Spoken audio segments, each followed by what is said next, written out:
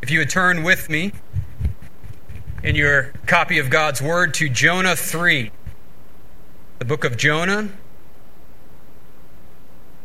We are going to take a little break from the book of Psalms. Bob will be finishing our sermon series on the book of Psalms next week as he finishes up the second part of Psalm 139. So I thought it would be good to take a little break from the Psalter and look at this little book in the Old Testament, the book of Jonah. So we will be reading all of Jonah chapter 3. So please now give attention to the reading of God's holy and inspired word. Then the word of the Lord came to Jonah the second time, saying, "Arise, go to Nineveh, that great city, and call out against it the message that I tell you." So Jonah arose and went to Nineveh according to the word of the Lord. Now Nineveh was an exceedingly great city, 3 days' journey in breadth. Jonah began to go into the city, going a day's journey. And he called out, "Yet 40 days, and Nineveh shall be overthrown." And the people of Nineveh believed God. They called for a fast and put on sackcloth, from the greatest of them to the least of them. The word reached the king of Nineveh, and he rose from his throne, removed his robe, covered himself with sackcloth, and sat in ashes. And he issued a proclamation and published it through Nineveh. By the decree of the king and his nobles, let neither man nor beast, herd nor flock taste anything. Let them not feed or drink water, but let man and beast be covered with sackcloth, and let them call out mightily to God.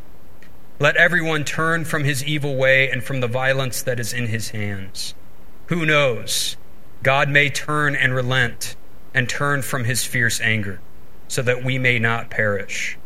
When God saw what they did, how they turned from their evil way, God relented of the disaster that he had said he would do to them, and he did not do it. Let us pray. Our dear heavenly and gracious Father, we do thank you for this, your word, and we pray now that you would settle our hearts and our minds upon it, that you would use the preaching of your word to draw us ever closer to yourself and ever closer to your Son, our Lord and Savior, Jesus Christ, in whose name we pray now. Amen. I hope he gets his. What goes around comes around. I have to get even. These, of course, are common expressions we all know, and they seem innocent enough. Most of the time, they are spoken when a wrong has been committed against us. And revenge is the only thing that will put our minds at ease. When we are the victims of injustice, forgiveness is the farthest thing from our minds, and only revenge will do. I will never forget when I was a young boy and I was the victim of a rather unkind prank. And I remember I would often daydream about ways I would get back at these pranksters. And it absolutely consumed me. I couldn't think about anything else. I remember I would try to concentrate on school, but my mind would immediately go back to this unkind act that these pranksters did against me. And just the simple thought of an unfortunate circumstance befalling my enemies would make me feel okay. I'm sure you all have had this feeling in one way or another. And I think at times when we have this feeling, we think that God is right there along with us having this very same feeling. I remember when I would daydream as a kid about getting back at my pranksters, I thought God was right there, thinking the very same thing, wanting the very same revenge that I want. But what we see in the book of Jonah and what we see here in Jonah 3 is that God is not a God that pursues revenge, but he is a God of grace who pursues forgiveness. What we see in Jonah 3 is that God is a God of grace that extends his hand to Jonah and to his enemy Nineveh in order to forgive them. God is not a God of revenge. He He is a God of grace that seeks to reconcile his enemies to himself. And so what I want us to see this morning is 3 ways God's grace is put on display here in Jonah 3. First, I want us to see God's gracious pursuit, verses 1 through 3. Second, I want us to see God's gracious word, verses 4 through 9. And third, I want us to see God's gracious desire, verse 10. God's gracious pursuit, God's gracious word, and God's gracious desire. But first, God's gracious pursuit of Jonah. It's interesting, when we look at the opening 2 verses of chapter 3, we see that they essentially repeat the first 2 verses of the book in chapter 1. Look with me at chapter 1 of Jonah, verses 1 through 2. Now the word of the Lord came to Jonah the son of Amittai, saying, Arise, go to Nineveh, that great city, and call out against it, for their evil has come up before me. So what we see then is that in the first 2 verses of chapter 3 is God's second commission to Jonah to go and preach against Nineveh. Now, who was Nineveh? Well, Nineveh was a prominent major city in the empire of Assyria. It was closely associated with military activity, and it had strong, brutal military types of activity. It was known for its almost inhumane behavior and acts towards those that they conquered. And in the year 722 BC, the northern kingdom of Israel will be the victims of that strong military brutality, when the kingdom of Assyria and essentially Nineveh will come in and destroy the northern kingdom of Israel and take the people into exile. So it would be safe to say that Nineveh was an enemy of Israel. And we think that Jonah probably is prophesying here 40 to 50 years prior to that destruction of Jerusalem. Along with their strong military brutality was Nineveh's extreme polytheism. They were known for having the temple of Ishtar, the Mesopotamian goddess of love. They had many temples of the god Nabu, the god of writing, along with many other gods and idols surrounding the city. So Nineveh was a brutal, militaristic nation that defied God in many ways. It was a pagan nation. And God is calling for Jonah the prophet to cry out against Nineveh. But what do we find in chapter 1, verse 3? What is Jonah's response to this first call from God at the beginning of the book? We see that Jonah arises to flee to Tarshish from the presence of the Lord. Now, Nineveh sat on the east bank of the Tigris River, while Tarshish is associated with distant coastlands in the western Mediterranean. So what you have here with Jonah is he is going in the complete opposite direction of where God has told him to go. It would be like God telling us to go to Delaware, and we end up going to California. Jonah in chapter 1 is defying God, seeking not only to flee the place that God has told him to go, but as the text indicates, fleeing the very presence of God himself. So he thinks. But here in chapter 3, verse 3, we see a change in Jonah's response. Jonah arose and went to Nineveh, according to the word of the Lord. So we have to ask the question, why the change in Jonah's response here? Well, in Jonah chapter 1, we see Jonah's failed attempt to flee the presence of God. Jonah goes down to Joppa and gets on a ship with a group of sailors headed to Tarshish. And in verse 4 of chapter 1, we're told that God hurls a great wind upon the sea, what is called a tempest on the sea. And it causes destruction to the ship, and it threatens the very safety of the ship.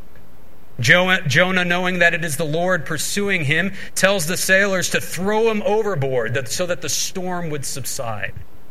The sailors agree and throw him overboard, and in verse 17 of chapter 1, we are told that the Lord appointed a great fish to swallow up Jonah. And he is in the belly of the fish for 3 days and 3 nights, which causes Jonah in chapter 2 to cry out to God in prayer. And in chapter 2, verse 10, God speaks to the fish, and Jonah is vomited up. So that now Jonah is ready to listen and to obey God. In chapters 1 and 2, Jonah has experienced God's gracious pursuit of him. Jonah has foolishly disobeyed the command of God. And in his foolishness, he even seeks to flee God's presence. But God, rather than leaving him in his sin, leaving him in his disobedience, leaving him in his obstinance, uses his creative forces to bring Jonah to his knees and make Jonah surrender all to the God of his salvation. We are told in chapter 2, verse 9, Jonah will say, "With the voice of thanksgiving I will sacrifice to you. Salvation belongs to the Lord." God has pursued Jonah, despite Jonah trying to seek to flee his presence. He has pursued him and brought him to a place where he is ready to listen and ready to obey. The famous poet Francis Thompson wrote a famous poem, The Hound of Heaven, in the late 1800s, a poem that has impacted many Christians since its writing. And in that poem, entitled The Hound of Heaven, Thompson describes God as a hound who pursues his people like a hound pursues its prey. And in the poem, you see Thompson, he's constantly trying to flee from the presence of God, but God will not allow him to get too far, always nipping at his ankles, violently bringing his ways in his directions that he's trying to get away from God, thwarting his ways of trying to flee the presence of God, until finally he brings Thompson to an end of himself, so that Thompson is able to surrender all. God's grace isn't a tame and timid thing. It is an aggressive. It is active. It is violent. It uses a violent storm. It uses the violent beasts of the sea. It uses a violent, bloody cross to bring people into his presence.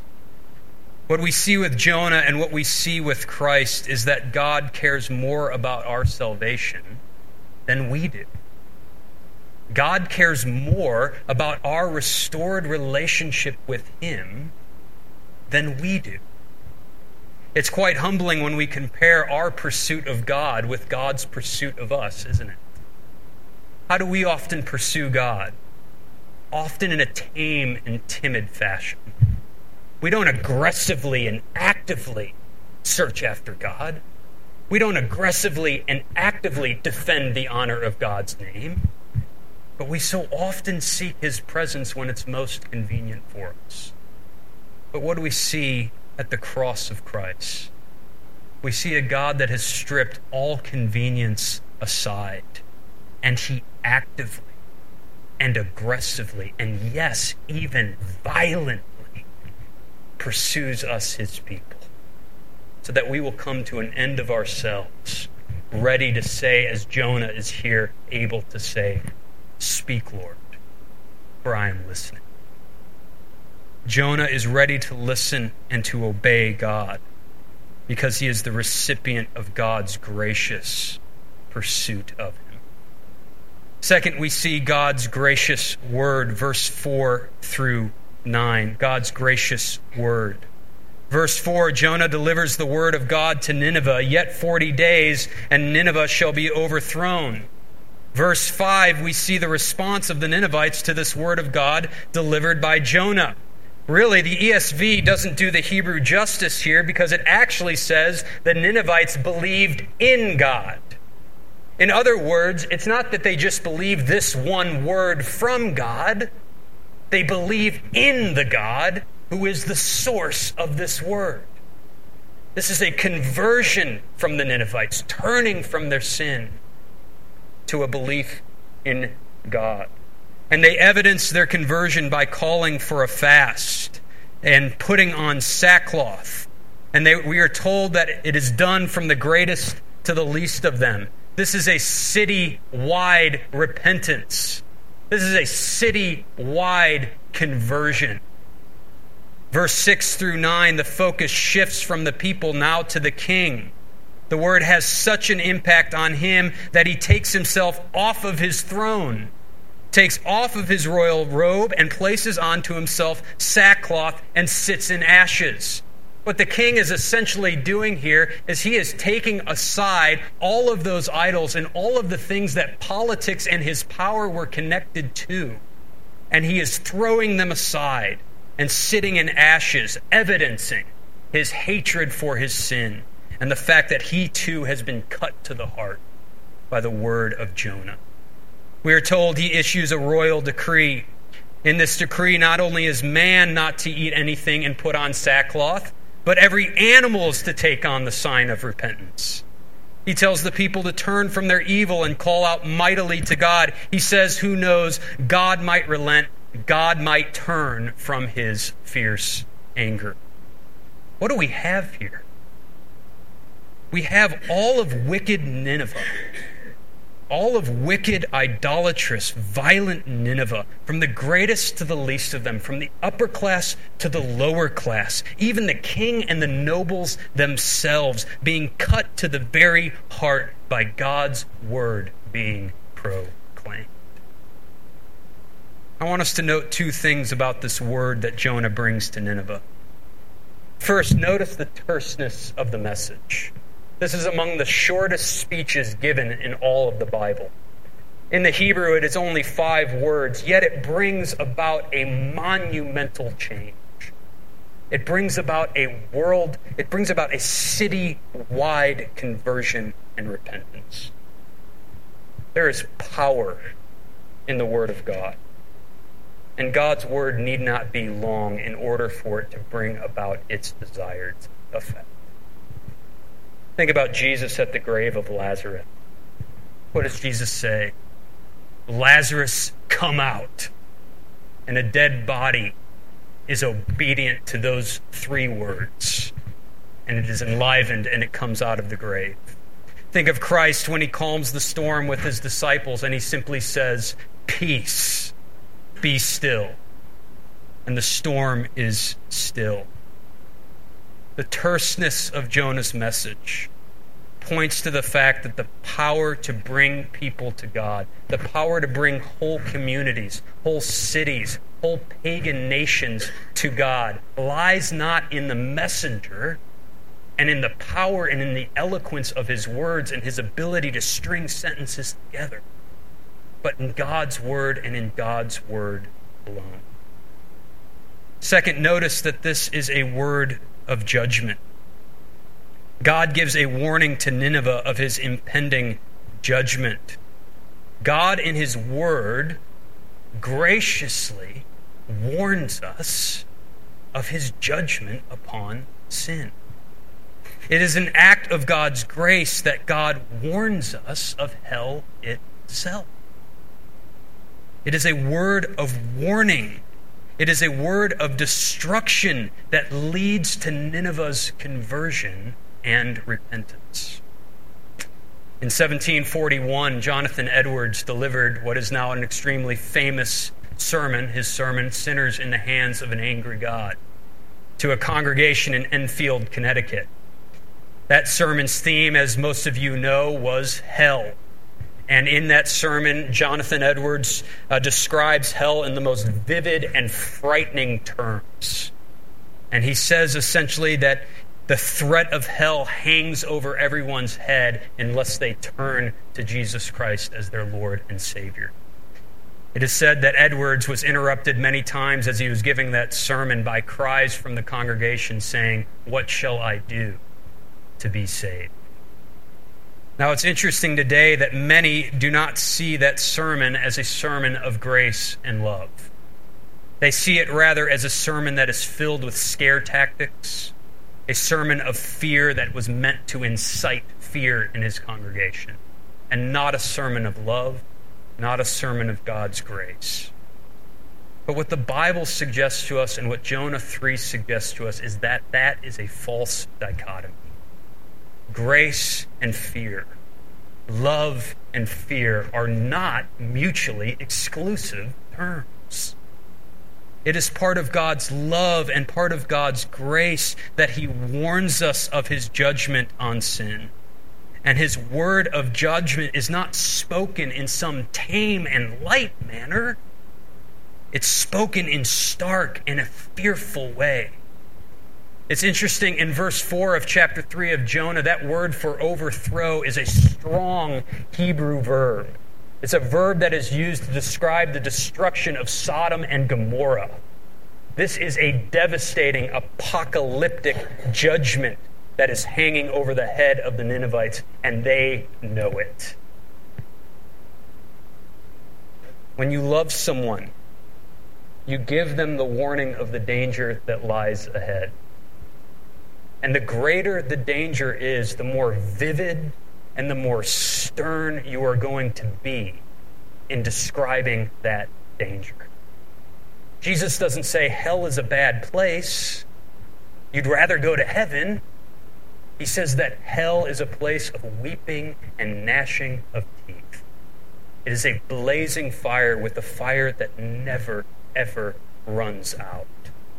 He doesn't say that in order to incite fear only, but he uses that heavy, heavy language out of his heavy, heavy love for us. So that we will be like the Ninevites here, putting away our evil ways and turning to Christ, turning away from the things that bring judgment and turning to the one who brings salvation, joy, and heaven itself. When we strip away the threat of hell, what we ultimately are doing is taking away an instrument of God's grace that he uses to draw people to himself. It is God's grace that he teaches us of the warning of hell. And we too, upon our lips, are to teach that very same warning, so that those that are like Nineveh would turn to God and be saved. Third, we see God's gracious desire in verse 10. We read in verse 10, when God saw what they did, how they turned from their evil way, God relented of the disaster that he had said he would do to them, and he did not do it. Verse 10 is really the climax of what chapters 1 through 2 and the first 9 verses of chapter 3 are all about, are what they are leading to. Here is really the apex and the center of the story. God's grace in Jonah's life, God's gracious word to the Ninevites has brought about the desired effect, God's forgiveness for Nineveh. It's interesting when you look at the beginning of chapter 1 and the beginning of chapter 3, God's message and commission hasn't changed. Jonah has changed, but God hasn't changed. And his message hasn't changed. It's interesting when you look at chapters 1 and 2 of Jonah's life, it almost reads like an adventure novel, doesn't it? He goes down to Joppa. He's fleeing the presence of God. He gets on a ship towards Tarshish. He's caught in this crazy windstorm. And he's thrown overboard into the tempest, into the sea. He's swallowed up by a great fish. He's there for 3 days and 3 nights. He's spit up. You almost have this image of Jonah where he's just completely out of breath. And then he comes to God, and what is it that he hears? He hears the very same message that he heard at the beginning. It's as though God has put Jonah through hell and has brought him back to himself and is essentially saying, okay, do I have your attention now? Back to what I was saying before you foolishly left me. Go preach to Nineveh. In other words, The grace that God extends towards Jonah is for the means of extending grace to Nineveh, that great pagan city. Jonah is shown grace so that he will be an instrument of God's grace. God graciously pursues Jonah so that he can put his gracious word on the lips of Jonah, so that that grace can be extended to this great pagan city of Nineveh, to God's enemy and to Jonah's enemy as well. Really, in the book of Jonah, we do get a picture of Christ, don't we? Just think of Jesus with his disciples in his final hours on this earth. In his greatest hour of need, his disciples left him. In his greatest hour of need, when he was being handed over to die, his disciples left them. They essentially side with the killers by denying Christ. We're told that Peter denies Christ 3 times. And the language used, that the writers used to show Peter's denial, it seems as though Peter is actually cursing Christ. They side with his enemies. They betray him. They flee him. They curse him.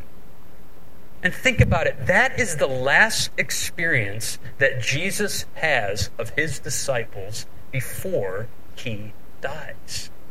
Have you ever thought about that? Think for a moment of somebody you love, somebody you have strong affections for. And in your greatest hour of need, as you are about to die, as you are giving your dying breath, you see that person you love, that person you care for, abandon you. Not only abandon you, curse you. Not only curse you, side with your enemies. I can only imagine if I were to come back from the dead, I would hate to think of what I would be thinking. I would probably be plotting my revenge against them the same way I was plotting my revenge against those pranksters many, many years ago. Yet what do we get from Jesus in John chapter 20? After he is resurrected, when he comes to see his disciples who have abandoned him, his disciples that have fled from him, what are the first words he utters to them? Peace be with you. Peace be with you. What we see in Jonah and what we see in the person of Jesus Christ is that God's gracious desire is for peace to come upon his enemies. And God will show that gracious desire. He will display that gracious desire in our very own lives. For while we were still enemies, God sent his Son to die for us, so that upon experiencing the grace of God in our own lives, we might extend that same grace to more and to more and to more enemies. So that people from every tribe, people from every nation, people from every tongue would turn from their sins and hear the words of Christ. Peace be with you. Let's pray. Our dear Heavenly Father, we do thank you that you graciously pursue us. That in our disobedience and in our sin, we would have nothing to do with you. That we would seek to flee your very presence, but that you care more about our salvation and our relationship with you than we do ourselves. And you restore us to yourself in and through Christ Jesus as you pour your grace out at the cross of Calvary. And we pray, O Lord, upon being recipients of your grace, might you use us as instruments as you used Jonah, to be ones who preach the word and proclaim the good news, so that you would extend that grace to our enemies, to the people that we would rather have nothing to do with, so that the gospel would flourish and go from the ends of the earth. We thank you, O God, that you are a God of grace that has loved us from before the foundation of the world, and we pray that you would continue to work your grace in our hearts, that we might be good stewards and servants of Christ's kingdom. It is in Christ's precious name that we pray. Amen.